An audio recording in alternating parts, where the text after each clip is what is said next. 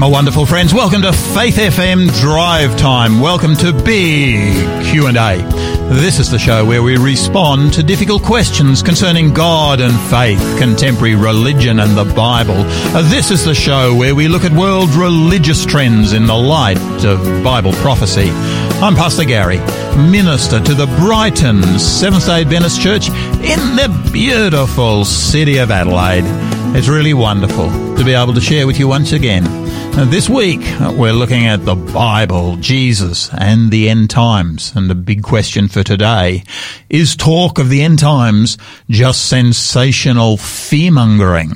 And today our co-host is Pastor David Butcher, and David's the president of the Seventh-day Adventist Church here in South Oz. Welcome, David. Good afternoon, Garry. It is wonderful to have you back with us again. Isn't it a marvellous day out there again? It is a marvellous day, and a highlight of my week is being here to talk to our listeners and to sit opposite you and look into your glorious face. I know you've said a few times that this is the only real ministry that you actually do all week. Now, I know that's hard to believe, but is that true? No comment. Of course it's not true. Of course it's not true. Yeah. No, it's wonderful to have you with us, David. Look, tell us a little bit about your background. You know, what brought you to become a pastor? Yeah, the prompting of the Holy Spirit over probably a couple of decades, or maybe 10 years, I guess, 10, 12 years. I grew up in a Christian home. Seventh-day Adventist Christian home, had some incredible spiritual role models in my parents, and had head knowledge but no heart knowledge. And long story short, lost my best friend at age 26, who was my cousin, and his journey to death and his faithfulness sort of really was something that resonated with me to be faithful myself. And a long journey, I guess, but the promptings of the Holy Spirit. Wow. That's an amazing journey. It's amazing how one person's life actually impacts on somebody else's life, how we rub off on each other, isn't it? Absolutely. Yeah. Tell me, David, though, is there something that, as a minister, that you really enjoy preaching on? Yeah, look, I like church history. That's one thing. Church history of the Christian church, but evangelistic preaching, I guess, is what I really enjoy.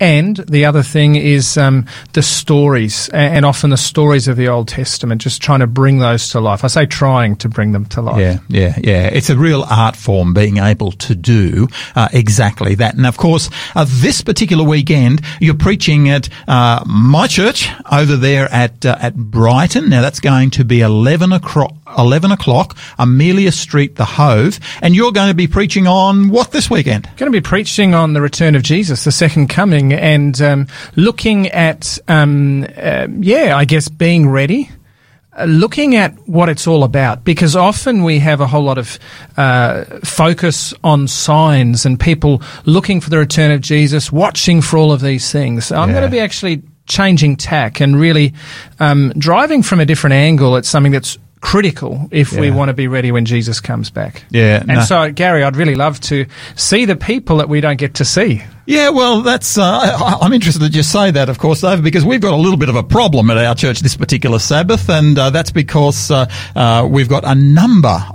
quite a number of our church actually doing a mission project. Now, I love these little mission projects that our guys go on, and they're going across to Kangaroo Island. They're going to be running a very significant program. They're going to be putting it on the internet. You'll be able to watch it on the internet. It's a mission project, but that means that I actually have to stay behind to care for the church. You're going to come along and make sure that I care for the church properly, and we're not going to have as many people as we normally have. So Garry, you want some of our Adelaide listeners, and if you're interstate, you can fly into Adelaide. We'd love to have you do that. There's maybe no quarantine, depending where you come from. But Garry, we want people in Adelaide to come along and listen. Oh, we do. That means that what we've got this week are some spare seats. So what's our number? Let's get them to text in whether they're going to come or not. Oh, that would be a wonderful idea. That's 04888 808 11. That's 04888 808 11. Now, that's our number for our text messaging. Now, please don't ring that because it's a text message number only, but please feel free to text us in and say, hey, look, I'm coming this weekend. And more importantly than listening to the word, the most important thing is listening to the word of God, but you'll get to see Garry, the big questions leader. So thank you. Well, you've probably turned off quite a number of listeners at that particular point. So I'll be there for those. But you'll be there for those listeners, yeah. David, look, while you're here, you're the leader of the Seventh-day Adventist Church here in South Oz, and I'd just love to pick up an issue that's really impacting the Christian world right now. I came across an article, and of course, right across the world generally, not just the Christian world, this issue of justice is becoming more and more vocalized in so many different parts of our world. There are calls for justice everywhere. Now, I came across an article, and this is what it said. It was entitled, "Why Defining Justice is Necessary for Doing Justice." I'm going to get you to comment on this in just a moment. And this is what the article says. One of the more memorable lines written by C.S. Lewis has to do with whether or not a sense of morality is innate to human beings. Whenever you find a man who says he does not believe in real right and wrong, you will find the same man going back on this a moment later. He may break his promise to you, but if you try breaking one to him, he will go on complaining. It's not fair. It's not fair. Our culture in particular is full of demands for justice of all kinds. Social justice, economic justice, LGBTQ justice, environmental justice, radical justice, even reproductive justice. At the same time, it's not always clear what is meant by justice. Too often, demands for justice are undergirded by radical ideas about right and wrong, about fairness, about the human person, and thanks to the wide application of critical theory, about power dynamics. Demands for justice may be getting louder and louder, but that doesn't mean we're making any progress as a society. True justice is the matter of honouring God and honouring the image of God inherent in every human person, and is grounded in God's love for humanity, our love for God, and our love for our neighbour. Many Christians are rightly concerned by words like justice and social justice, and I agree with them totally on this. They point out that these words are being wrongly used, and therefore they've abandoned them altogether. I've actually heard from many of them.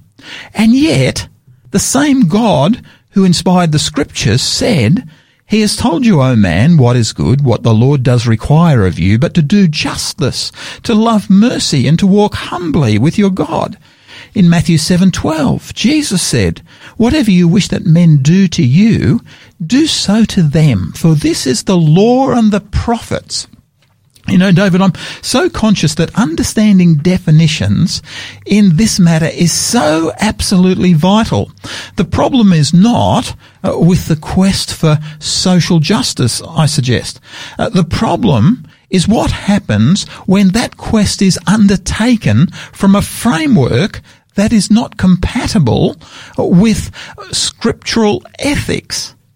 Today, many Christians accept conclusions that are generated from madness machines that are wired with very different presuppositions about reality than those we find enunciated in the Scriptures. Now, David, just this whole area, because I'm conscious that there is so much confusion in our world right now. What is the problem with this secular version of social justice? You know, this politicized form of social justice. Is there a problem with it? What is that problem? I think there are a number of things. Now, obviously, we want true biblical social justice, correct? Yes, because that was one of the things that the prophets in the Old Testament, they continually talked about this Bible thing of calls for justice. Yeah, absolutely. So when we try and create social justice and equity, if it's not built on the Word of God, if it's not built on the framework of God, if it's not built with the right intent, then it's going to be, the further it goes along, it can become divergent. In other words, the political form of social justice that's actually being promoted in our world today has got real problems. But why is that? Well, some of it does. So I'll tell you why in a minute. But often I see it's almost like a vigilante with some of these things, calling for certain people to step down, and the louder the voices grow, and often sponsors of various things will be contacted, put more pressure on. Now, it is certainly appropriate in some instances for certain people to step down or for things to stop. But often it can end up being a mob mentality that ends up occurring. The anger culture that is connected to so much of this political correctness is actually frightening to behold. So although the goal may be appropriate, even worthy, the way it's the framework that it's based on, and often the way you go about achieving it can be flawed. Yeah. Now, I want to suggest to you that most Western countries have had a framework that was built upon scriptural principles, at least part. We've diverged from that. We've drifted. And the further we drift, the more problems we get. The further we drift from God, the more problems we get. So essentially, social justice through political changes will never, ever bring about the ultimate social justice. Why not? Because, I think Jeremiah 17 says this: the heart is deceitful above all things, is desperately wicked. So humanity's core problem is sin, selfishness and pride. We're wicked. We've seen large social media companies hauled before Senate inquiries in America in years gone by. And recently they come out and they take an ethical stance to ban a former president from being on their thing. Now, that might be appropriate, but one minute they're bad players, the next minute they're playing God, so to speak. So the heart is desperately wicked above all things. So in other words, the problem with humanity is actually this issue of sin and the natural desire to do wicked things. Yes, so although the end goal may be worthy, if it's gone about it through political means, it won't produce something lasting and something that is truly justice. Because we are not equipped to be able to fulfill the end objective. Because we're not just in and of ourselves. We are not just. We are, the scripture says, wicked above all things. And I sort of look at that and I say, hey, that's not a very good view of humanity. And yet continually in the scriptures, without Jesus Christ, without something else coming in, that's how Scripture actually describes humanity. And certainly we want governments to put frameworks in place around a lot of things, correct? However, if you're after ultimate success, if you really want true social justice, surely it has to come from the right framework ultimately. And that's the Word of God, I believe. And the Word of God and the reality of a changed heart. You know, David, one of the things that I'm so conscious of here is that, particularly, I love the way the New Testament puts it. You know, you've got John chapter 3 talks about you must be born again. You've got this passage where Paul talks about, let this mind be in you that is also in Christ Jesus. And what you're actually talking about is a new person. You're talking about a new style of living. When a person is born again, what seems to happen is the individual is actually changed. Their heart is changed. They start to think differently. Now, when they start to think differently, they start to think about their neighbour differently. They start to think about the politics differently. There is a different attitude that comes in. So what we're seeing is a complete change rather than just a renovation. A renovation. And that's what that's what I believe we're actually seeing with so many of these calls for doing justice at the moment. We're seeing a renovation, an attempted political change, but the problem is the human heart is actually not changed, which means you're not going to deal with the problem. And yet Scripture, I suggest to you, does actually suggest a solution. You must be born. You've actually got Jesus Christ is actually the solution to a problem our world is struggling with and doesn't know where to find the solution. We're looking everywhere else. We're looking everywhere else. Indeed, indeed. David, look, let's come to some music. Love Salah. This is You Are My Hiding Place. This is a really beautiful, this is a wonderful song that the more I hear it, the more conscious I am that the Lord God, He is the one who is able to change hearts and minds. Please enjoy Salah. You Are My Hiding Place.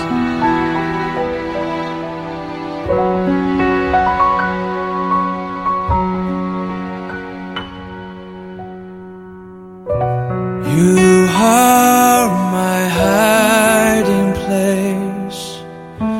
You always fill my heart with songs of deliverance. Whenever I am afraid, I will trust in you. I will trust in you. Let the weak say I am strong in the strength of the Lord. You are my hiding place. You always fill my heart with songs of deliverance. Whenever I am afraid, I will trust in you. I will trust in you. Let the weak say I am strong in the strength of the Lord. I will trust in you.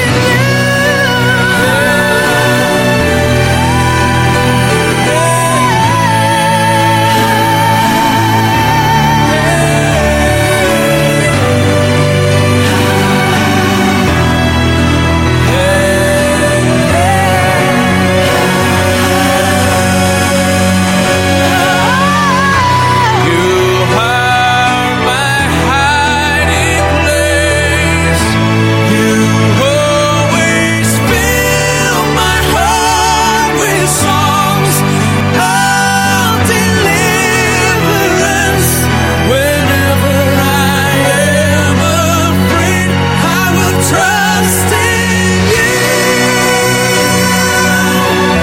I will trust in you. Let the weak say I am strong in the strength of the Lord. I will trust in you. You are my I will trust in you. always fill Let the my weak heart say I of am strong deliverance. in the strength Whenever I am of afraid, I will trust in you.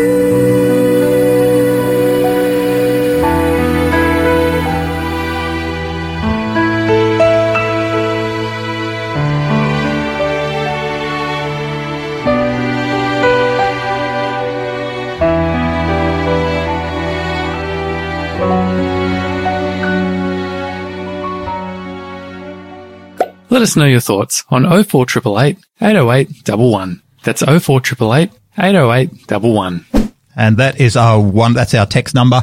If you'd like to text in some comments, questions, or if you would like the Drive Time team to pray for you, please feel free to use that particular number to make your request or your comment to today's program. We may not be able to get you on straight away today, but we will certainly try to get in responses to our program.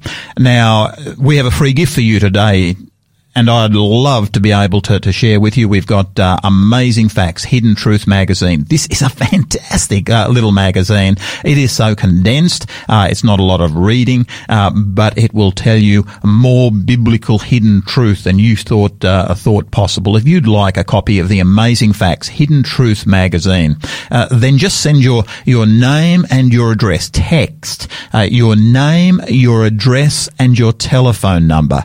Just text it to 04 888 808 11.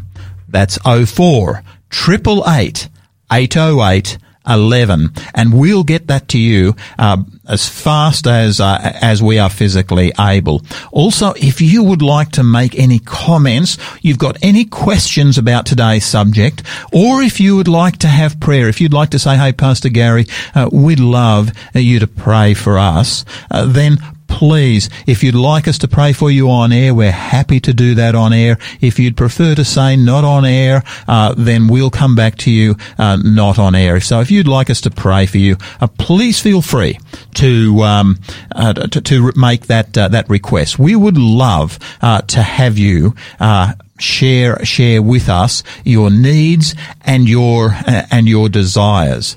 Now, you're listening to Faith FM Drive Time, a big Q&A with Pastor Garry.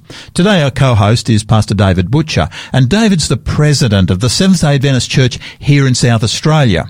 And this week we're looking at the Bible, Jesus, and the end times. And the big question for today is talk of the end times just sensational fear-mongering? Now, this is a really interesting one. When I was doing my research for this particular subject, I stumbled across an article. It was a brief history of failed end-time predictions. Now, I actually didn't realize there were so many. I knew there were quite a number out there.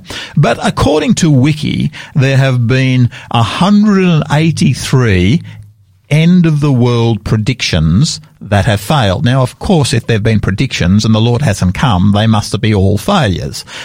Many of these were prophesied by religious zealots through fear propaganda.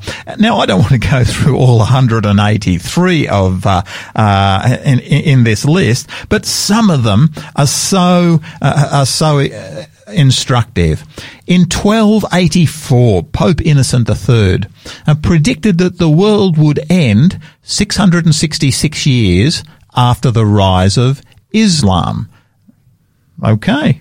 In 1658, Christopher Columbus claimed that the world was created in 5343 BC and would last 7,000 years. Assuming no 0 year, that means the end would come in 1658.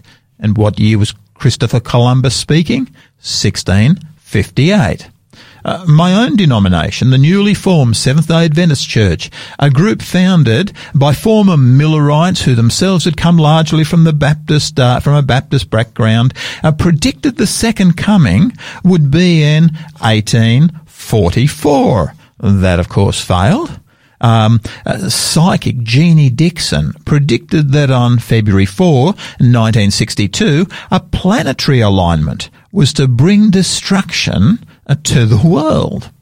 Evangelist Pat Robinson predicted in 1976 that the end of the world was coming in October or November 1982. Now, these are common names that certainly in the religious field we've heard bandied around a fair bit. Hal Lindsey suggested that the rapture would take place in 1987, reasoning that it was 40 years, one biblical generation, after Israel gained statehood. Harold Camping predicted the rapture would occur on September 6, 1994. I can remember this prediction that certainly went around the religious world at that particular time. When it failed to occur, he revised the date to September 29 and then to October 2. And so it kept on going. Pat Robinson, in his 1990 book, The New Millennium, suggested April 29, 2007 as the day of Earth's final destruction. You know, David, this list just goes on and on and on. And according to Wiki, there's 183 of these that certainly they have researched. Now, you know, today we're talking about the end times as just sensational fear-mongering. Now, one of the things that we do have to acknowledge is that there has certainly been a lot of people who have made a lot of false claims about this particular event. So let's come to today's subject. We're talking today about the end times. Is it just sensational fear-mongering? Are we just, are we today talking about just one more example of something that hasn't taken place at least 183 times before? And surely it must be thousands of times, Gary. There was the Mayan, end of the Mayan calendar, 2012, wasn't it? Oh, yeah, I didn't pull that one out, but that's in there as well. So many, and I guess it's a bit like the false messiahs. Gamaliel, I think, talks in the book of Acts about many people that have come and claimed to be something and they haven't. So with the end times, every single time someone makes a claim and it's way out there and it's false, it's like the boy who cried wolf. Yeah. And we have people then that just every time they hear one of these things, they either switch off completely or they ridicule it all. Yeah. And Satan's really happy with that. Yeah. So is the talk of the end times just sensational fear-mongering? I would say no. But I would qualify that. It has to be based on the Word of God. If it's not, as many of these other 180 odd that you've touched on some of those, then it is simply sensational fear-mongering. And Gary, as I thought about this topic, I remember walking through, and any mall through Australia, perhaps you could see this, and I've seen it in some of them before. But here in Adelaide, every now and again when I've been in there, usually to visit the Apple store for something, there's regularly a man there, probably well-intentioned, and he is preaching strongly at the secular society that they must be born again, that unless they repent of their sins, they'll burn in the fires of hell. Yeah. They need to listen to this. Now, while a lot of what he says is certainly what I've heard, I should say, while a lot of that may be biblically true, what it's creating among some people is almost like a laughingstock and sensational fear-mongering. And I think further, and so we do have a role to tell the world, okay? Yeah. There has to be a way of doing So there is a legitimate issue here about Christ. I mean, Christ does talk. We talked about this yesterday. Christ does talk about coming again, about a second coming, about an appearing. He does talk about that. He does. But Christianity at times has not had a very good track record of engaging people. And you've probably been through the Middle East and Europe, and I remember about 10 years ago actually going through many cathedrals, etc. through Europe, looking at the growth and the birth of the Protestant Reformation. And many of the medieval churches, I think largely of a number of the Roman Catholic churches, have these incredible paintings on the ceilings. Yeah. And as you look up at these paintings, they're incredible, but they're of naked people burning in hell with demons and devils with prongs poking them. There are flames everywhere. So, I'm thinking if you went there as a child and you looked up, it's fear that is driving you to obedience. And David, that is so true, because I'm actually so conscious that on occasions I've actually preached on this subject of death and, what the scriptures actually say about hell, which is so different to that picture that is actually painted so often. But I've shared that with the people, and one of the things I've done is shared some old-time sermons. And of course, some of these old-time sermons actually physically describe what hell is actually like, graphically, to the people. And of course, these sermons were written in the 16, 17, 1800s. But I am totally convinced that I wouldn't want to go to heaven after listening to these, I wouldn't want to go to hell after listening to these particular descriptions by these preachers. Absolutely. So we need to be careful how we present the Word of God. So Gary, to counter this whole fear thing, we need to understand who God is. Yeah. The Bible says that God is love. Yeah. And that is his essence. He is love. And the beloved disciple, 1 John 4:18, he says this, there is no fear in love, but perfect love casts out fear, because fear involves torment, but he who fears has not been made perfect in love. So God is a God of love.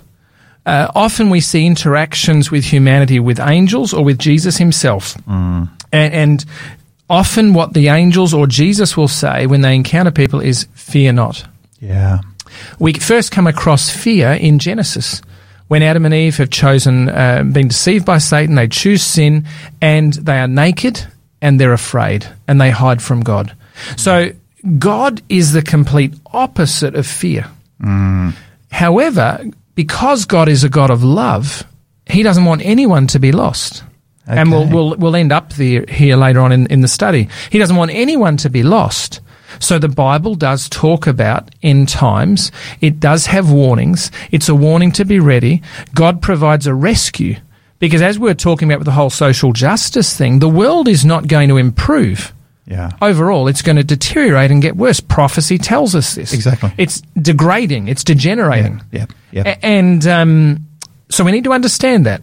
But there is always a rescue plan. So is talk of the end times just sensational fear-mongering? I believe it's fear-mongering if the events in question don't come to pass. Or it can be. Let me give you a little brief survey, Gary. Right back there in Genesis chapter 6, we have God looked at the earth and everyone was evil and evil continually, except there was one man that found grace in the sight of God. Noah found grace in the eyes of the Lord. He did. And then God says that in Genesis 6 that, his spirit won't always strive with man, that humanity would be destroyed. And we know there that it took to 120 years. We know that God told Noah to build an ark. Now, not only was he a builder, but 2 Peter 2:5 calls Noah a preacher of righteousness. What was Noah doing? Noah was evidently not just preaching a sermon or a Mother's Day sermon or a Father's Day sermon. He was preaching a sermon that was so critical that everyone could hear because it was a life and death sermon. What is the purpose of this ark? Exactly. The ark is a rescue ship. It's an avenue of salvation, and it's a picture of the gospel. Yeah. So Noah is preaching a life and death sermon for every human being. Yeah. It was available to them all. Now, he was preaching destruction as well, wasn't he? Doom and destruction. The world's going to be destroyed by a flood. But he was also preaching a way of safety. Exactly.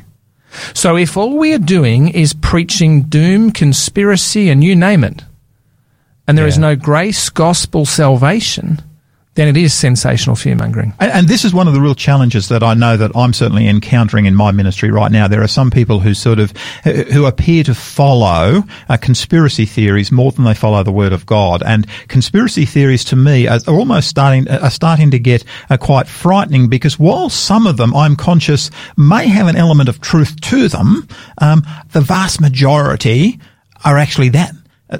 Conspiracy theories. And we take our eyes off Jesus, and when they don't come about to be true, people lose confidence. Yeah. And so then deceive when the real thing comes. Yeah. So here we have Noah preaching righteousness, but preaching destruction, but there is an avenue of escape. It's the ark that the whole world could have been part of. In Genesis 19, we have the story of the wicked city of Sodom. And it was a horrific city. God was going to destroy it because its sins had come up to God. And we know there that two angels go into Sodom, Genesis 19. Lot greets them. He invites them into his house. And we have here the sin of homosexuality, actually. Yeah. And the angels end up, the end of the story, the angels end up saying to Lot, grab your daughters, your wife and your daughters and your son-in-laws and leave. This city is going to be destroyed. Lot goes to his son-in-laws, and if I can find the verse, I think it's verse 14. Lot goes to them, and he tells them the city is going to be destroyed, but his son-in-laws just laugh at him and think he's joking. Exactly. And so Lot leaves with his daughters and his wife. And the city is destroyed, and ultimately we know his wife. So his son-in-laws perished, because they thought he was joking. They thought it was a joke. Yeah. They didn't take something that was actually real seriously. And, that is an incredible challenge for today, because if, in fact, what the Scriptures say are real, and to me, as I read the Scriptures and I read certainly the prophetic material that's been fulfilled in the past, I say, hey, this is actually, the evidence says that there is so much truth to what the Scripture is saying that we would be very foolish to deny it. God has had a rescue plan from the foundation of the world. Jesus is the Lamb of God slain from the foundation of the world. So before sin, there was a plan. Yeah. Once sin entered, that plan is enacted. It's almost like, I suppose, a father. When my children were growing up, you would turn and there was counsel that you would give to your children, and you'd say to them, "Hey, I don't want you doing this. I don't want you sticking your finger in the electric socket, because if you do, there's something bad is going to happen to you." And to me, I mean, do I have that right? You do, and you're not fear-mongering, are you? Exactly. There's the reality that if there's no safety switch, and there wouldn't have been probably with your age, Gary. Indeed. There's no safety switch, and they put their finger in, something's going to happen. Exactly. So history is moving to a definite outcome. This world is going to end. Yeah. God has created a rescue plan. Why did Jesus die? Just to die? No, to rescue us. Yeah. So there is destruction that is preached, impending destruction, but there is always hope. We have the prophets in the Old Testament predicting that if God's people failed to return to him, they'd go into captivity. Was it fear-mongering? No, it came true. But there was an avenue of escape. Obedience would have brought them back to God, and they would have been spared some of that. Matthew 24, verses 16 to 20.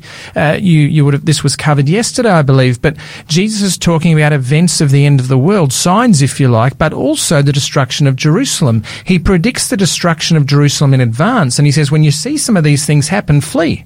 Now, we know through history that many of these Jewish Christians, or all of them, fled the city of Jerusalem in AD 70 prior to its destruction. Yeah.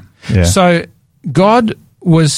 Jesus was predicting doom and destruction, but there was salvation. There was and sometimes our picture of Jesus, I'm so conscious that, to many in the Christian world today, we have Jesus, gentle Jesus, meek and mild, and you get the story of, and yet Jesus, while he was certainly meek, he was mild, he was humble, yet by the same token, he was also prepared to give warnings to both his disciples and to the world generally at that time, that things are going to change, that not everything is going to be peace and safety as you move into history. That's exactly right. I mean, here is Jesus weeping over Jerusalem because he could see, one, they'd rejected him, and the consequence of that. Gary, John chapter 14. John chapter 14. First, that was the first verse I ever learned. I ever memorized that verse, actually. Jesus has just announced to his disciples that he's going to be leaving them, or is about to announce to them that he's going to be leaving them. And this is what he says, "Let not your heart be troubled. You believe in God, believe also in me. In my Father's house are many mansions. If it were not so, I would have told you. I go to prepare a place for you. And if I go and prepare a place for you, I will come again and receive you to myself, that where I am, there you may be also. And where I go, you know the way you know." Yeah. So let me suggest to you that the basis of the Christians, the focus of the Old Testament is the coming Messiah. Yeah. The focus of the New Testament is the coming King. Yeah. And so the cross is the foundation, if you like. It's the dividing line between the Old Testament and the New Testament. That's what the cross is, what binds the two together so beautifully. You have the gospel in the Old Testament as surely as you have it in the New Testament. Absolutely. Very clear, very vivid. Yes. And so these New Testament Christians, what made them faithful, what made them have an intense relationship and a deep relationship with Jesus was the focus of his return. Yeah. The hope that they would see their best friend again. Yeah. And so the New Testament is geared, the New Testament writers are geared to the return of Jesus Christ, not as some sad event, Yeah. Although it will be sad for those who have rejected Jesus. Yeah, yeah. But a day that is glorious. Yeah. You know, Jesus is the thing that and we're going to come to this, I really love that passage in 2 Peter, and we will come to this at the very end because I really want to emphasize the importance of this. Jesus, Peter, explains why Jesus has delayed his coming. And I love this particular passage. The Lord is not slack. This is 2 Peter 3:9. The Lord is not slack concerning his promise, as some people count slackness, but is long-suffering toward us, not willing that any should perish, but that all should come to repentance. Now, this passage is in the context of the day of the Lord. That's what the passage goes on to talk about. What does that say to you, David, about the type of God we actually serve? Well, I believe justice and mercy go together. Yeah. God is saying there is a day of reckoning. The world is coming to an end. But he said, this is being delayed. This is, I'm waiting. Yeah. I'm waiting for as long as I can so that everyone has an opportunity to make a decision and hopefully make the right decision. Isn't that absolutely amazing? We live in a world that is demanding in every front justice, and yet the scriptures talk about a God who wants to give justice and mercy. It's as though the two actually go together so beautifully. It's almost like there's a waiting period because God is just waiting and longing, and his Spirit is still working, and he's called us as his followers to be voices for him and his hands and feet. In other words, justice without mercy can actually become incredibly cruel. Absolutely. So we serve a God of justice, but a God of mercy at the same time. Yeah. Look, let's come to some music. This is Ron and Patty Valet. You shall not need to fight is their song.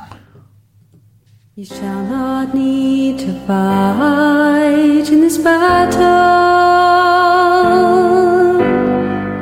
Set yourself, stand ye still, and see the salvation of the Lord with you. O Judah and Jerusalem, fear not, nor be dismayed. Tomorrow go out against them.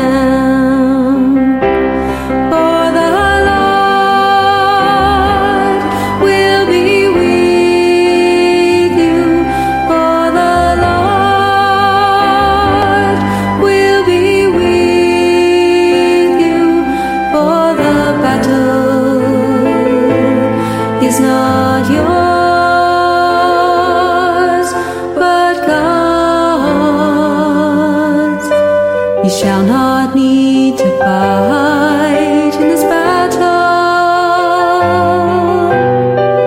Set yourself, stand ye still, and see the salvation of the Lord with you. O Judah and Jerusalem, fear not, nor be dismayed. Tomorrow go out against them.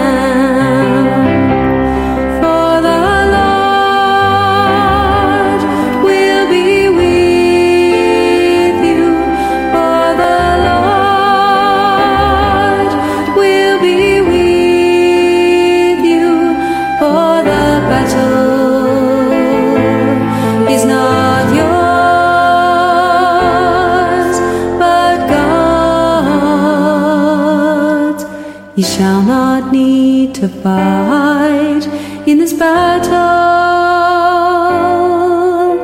You shall not need to fight in this battle.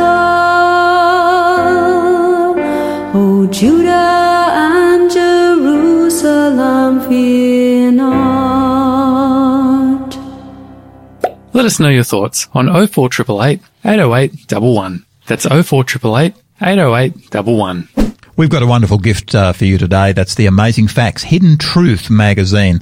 You will love this particular magazine. It digs into biblical truth in such a concise way that you will stand absolutely amazed. If you would like the Amazing Facts Hidden Truth magazine, just write Hidden Truth with your name, your address, and your phone number, and text that to us here at the studio. Our text number is 04888 808 11. That's 04 888 808 11. Now, you can also use that number if you've got any comments or questions about today's subject. Please feel free to text any comments, questions, or if you'd like to have prayer. We would love to be able to pray for you if you've got some particular need. Please feel free. If you don't want that to go on air, just simply say, keep this private, and we'll certainly acknowledge that, but we'll certainly get back to you privately. So if you would like to make a comment, questions, prayer, if you'd like to request our Hidden Truth magazine, then please just text your name, your address and your phone number to 04 888 808 11, and I believe you'll be richly blessed. You're listening to Faith FM Drive Time, big Q&A with Pastor Garry. Today our co-host is Pastor David Butcher, and David's the president of the Seventh-day Adventist Church here in South Oz. This week we're looking at Jesus and the end times, and the big question for today is talk of the end times just sensational fear-mongering? David, really appreciate what you've been sharing so far, because it actually makes so much sense. But bring it all together for us if you can. So the second coming, these end-time events and the second coming is the climactic event of Earth's history. Jesus is coming to bring salvation, final salvation. And Luke 21:28, I'm not sure, Garry, if people are, this is a wonderful text, verse 28. Jesus is talking about the various signs and the calamities in the world and people's hearts failing them for fear. And then he says to his followers, now when these things begin to happen, look up and lift up your heads, because your redemption draws near. Yeah. So this is the rescue day. Yeah. This is the day of being reunited with our best friend. Yeah. This is not a day of fear for those who love Jesus. Yeah. But for those who have chosen not to be in a relationship, their hearts are failing them. Yeah. Hebrews 9:28. It's interesting, that passage actually says their hearts are failing them because of the things which are coming on the earth. And, as I sort of look at my world at the present time, I'm actually talking to more and more people now who, not because of any biblical preaching, but just simply because of what is coming on the earth, I'm hearing incredible amounts of fear being expressed. That's exactly right. So it comes down to, do we believe the word of God? Yeah. Paul in Philippians 3:20 and 21, this is what he tells his readers. For our citizenship is in heaven, from which we also eagerly wait for the Saviour, the Lord Jesus Christ, who will transform our lowly body that it may be conformed to his glorious body, according to the working by which he is able even to subdue all things to himself. So Paul is saying that when we invite Jesus into our hearts, when we give our lives to him, we have citizenship in heaven. We have a place in heaven, John 14:1-3, that Jesus prepared. So these end-time events, we get to realise, one, our resurrected believers, our loved ones that have fallen asleep in Jesus, that have died. What a thought. Our bodies are transformed. You and I will look... Yeah, well, I can tell you, I'm starting to feel the effects of age now, and I didn't until just a few years ago, but I'm slowly starting to feel it. And David, I start to realise, my mother used to say to me when she was about my age, Garry, the getting old is not for sissies. And I used to laugh because my mother saying that it really did impact me. But it's only in more recent years that I'm starting to realise that she spoke a great deal of truth. So at this climactic event, the second coming, the return of Jesus, our bodies are transformed. They're renewed. Indeed. Not just renewed into an earthly body, but a perfect body. Yeah. This corruptible shall put on incorruption. I love what Paul's actually saying there, because, currently we have got bodies which are subject to death and disease and suffering and pain. But, when Paul says this corruptible, that which can be corrupted, will put on incorruption, you're sort of saying, hey, a new day is coming. So this end-time event, these end-time things, it's promise, it's hope. Yeah. So much so that Paul, to the young minister Titus in chapter 2, verse 13, he says, looking for the blessed hope and glorious appearing of our great God and Saviour, Jesus Christ. The word blessed also can mean happy. It's a happy hope. Yeah. Why? Yeah. Because our bodies will be restored. Lost loved ones who have died in the faith in Jesus will be resurrected, will be reunited with Jesus. Yeah. Everything will be made new. There'll be no more sin. And you tie that together with what Revelation talks about there, where it talks about the no more sin, but it talks about there's a new heaven and a new earth. For the first heaven and the first earth are passed away. You know, David, when I considered that Jesus Christ, how he created this world originally, how lush it was. You know, we are struggling so much at the present time because of the environment, but Jesus actually talks about the environment, and he says, hey, I'm going to create a new heaven and a new earth. So there is an incentive for us while we wait. What should we be doing? Yeah. And throughout the New Testament, we're challenged to live holy and godly lives.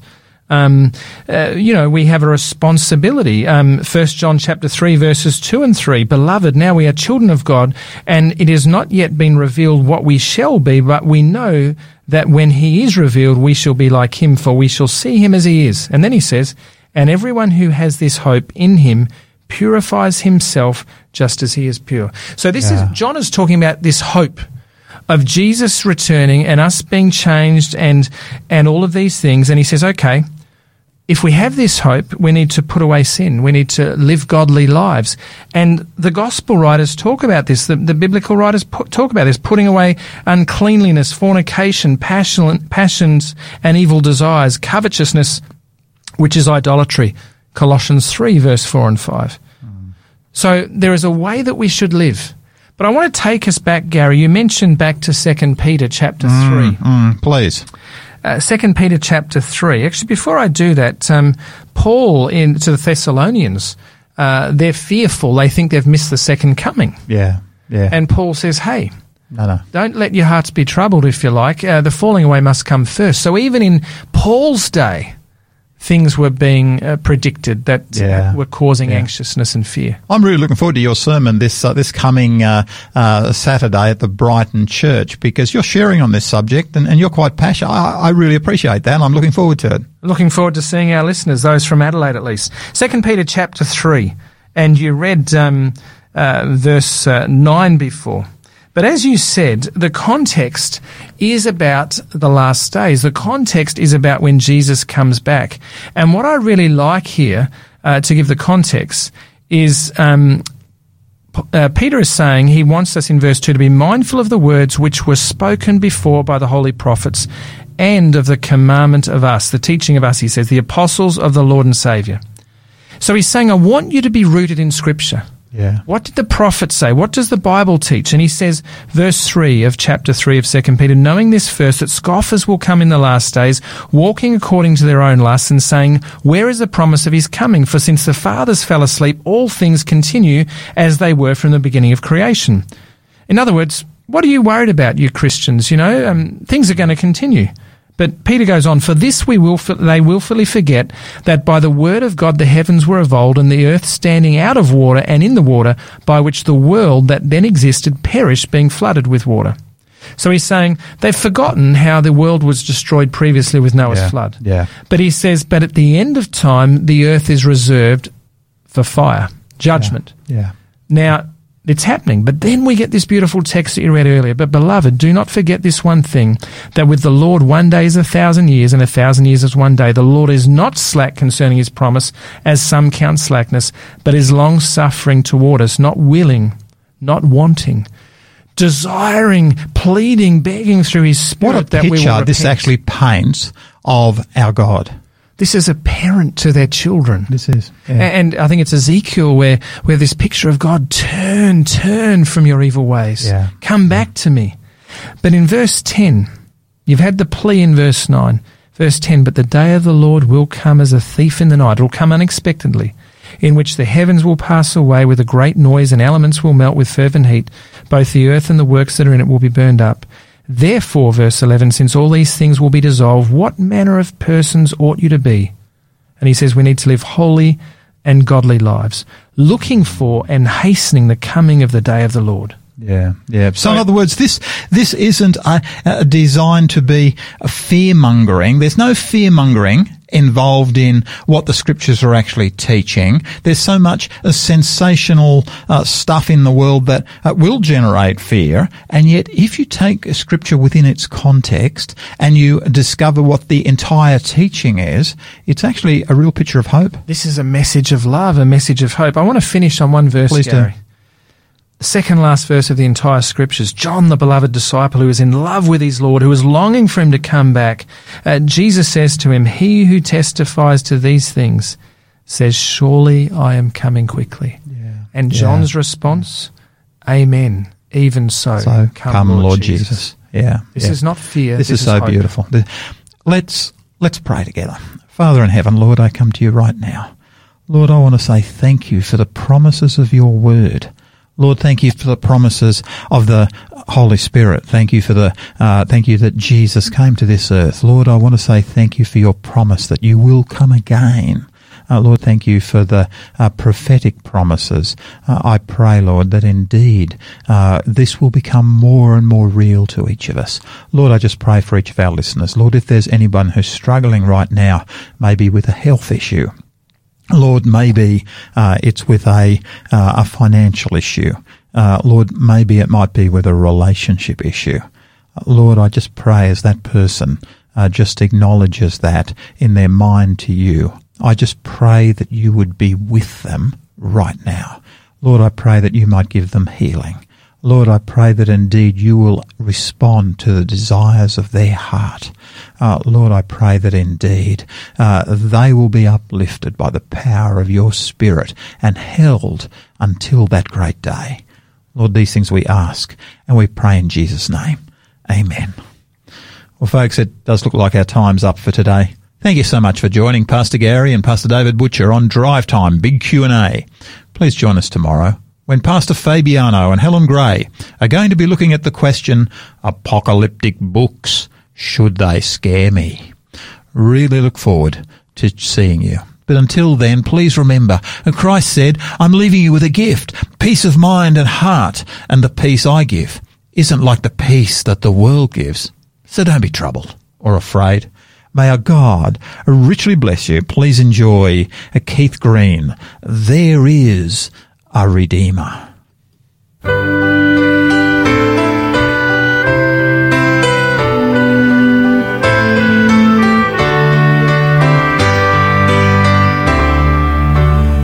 There is a Redeemer, Jesus, God's own Son, precious Lamb of God, Messiah, Holy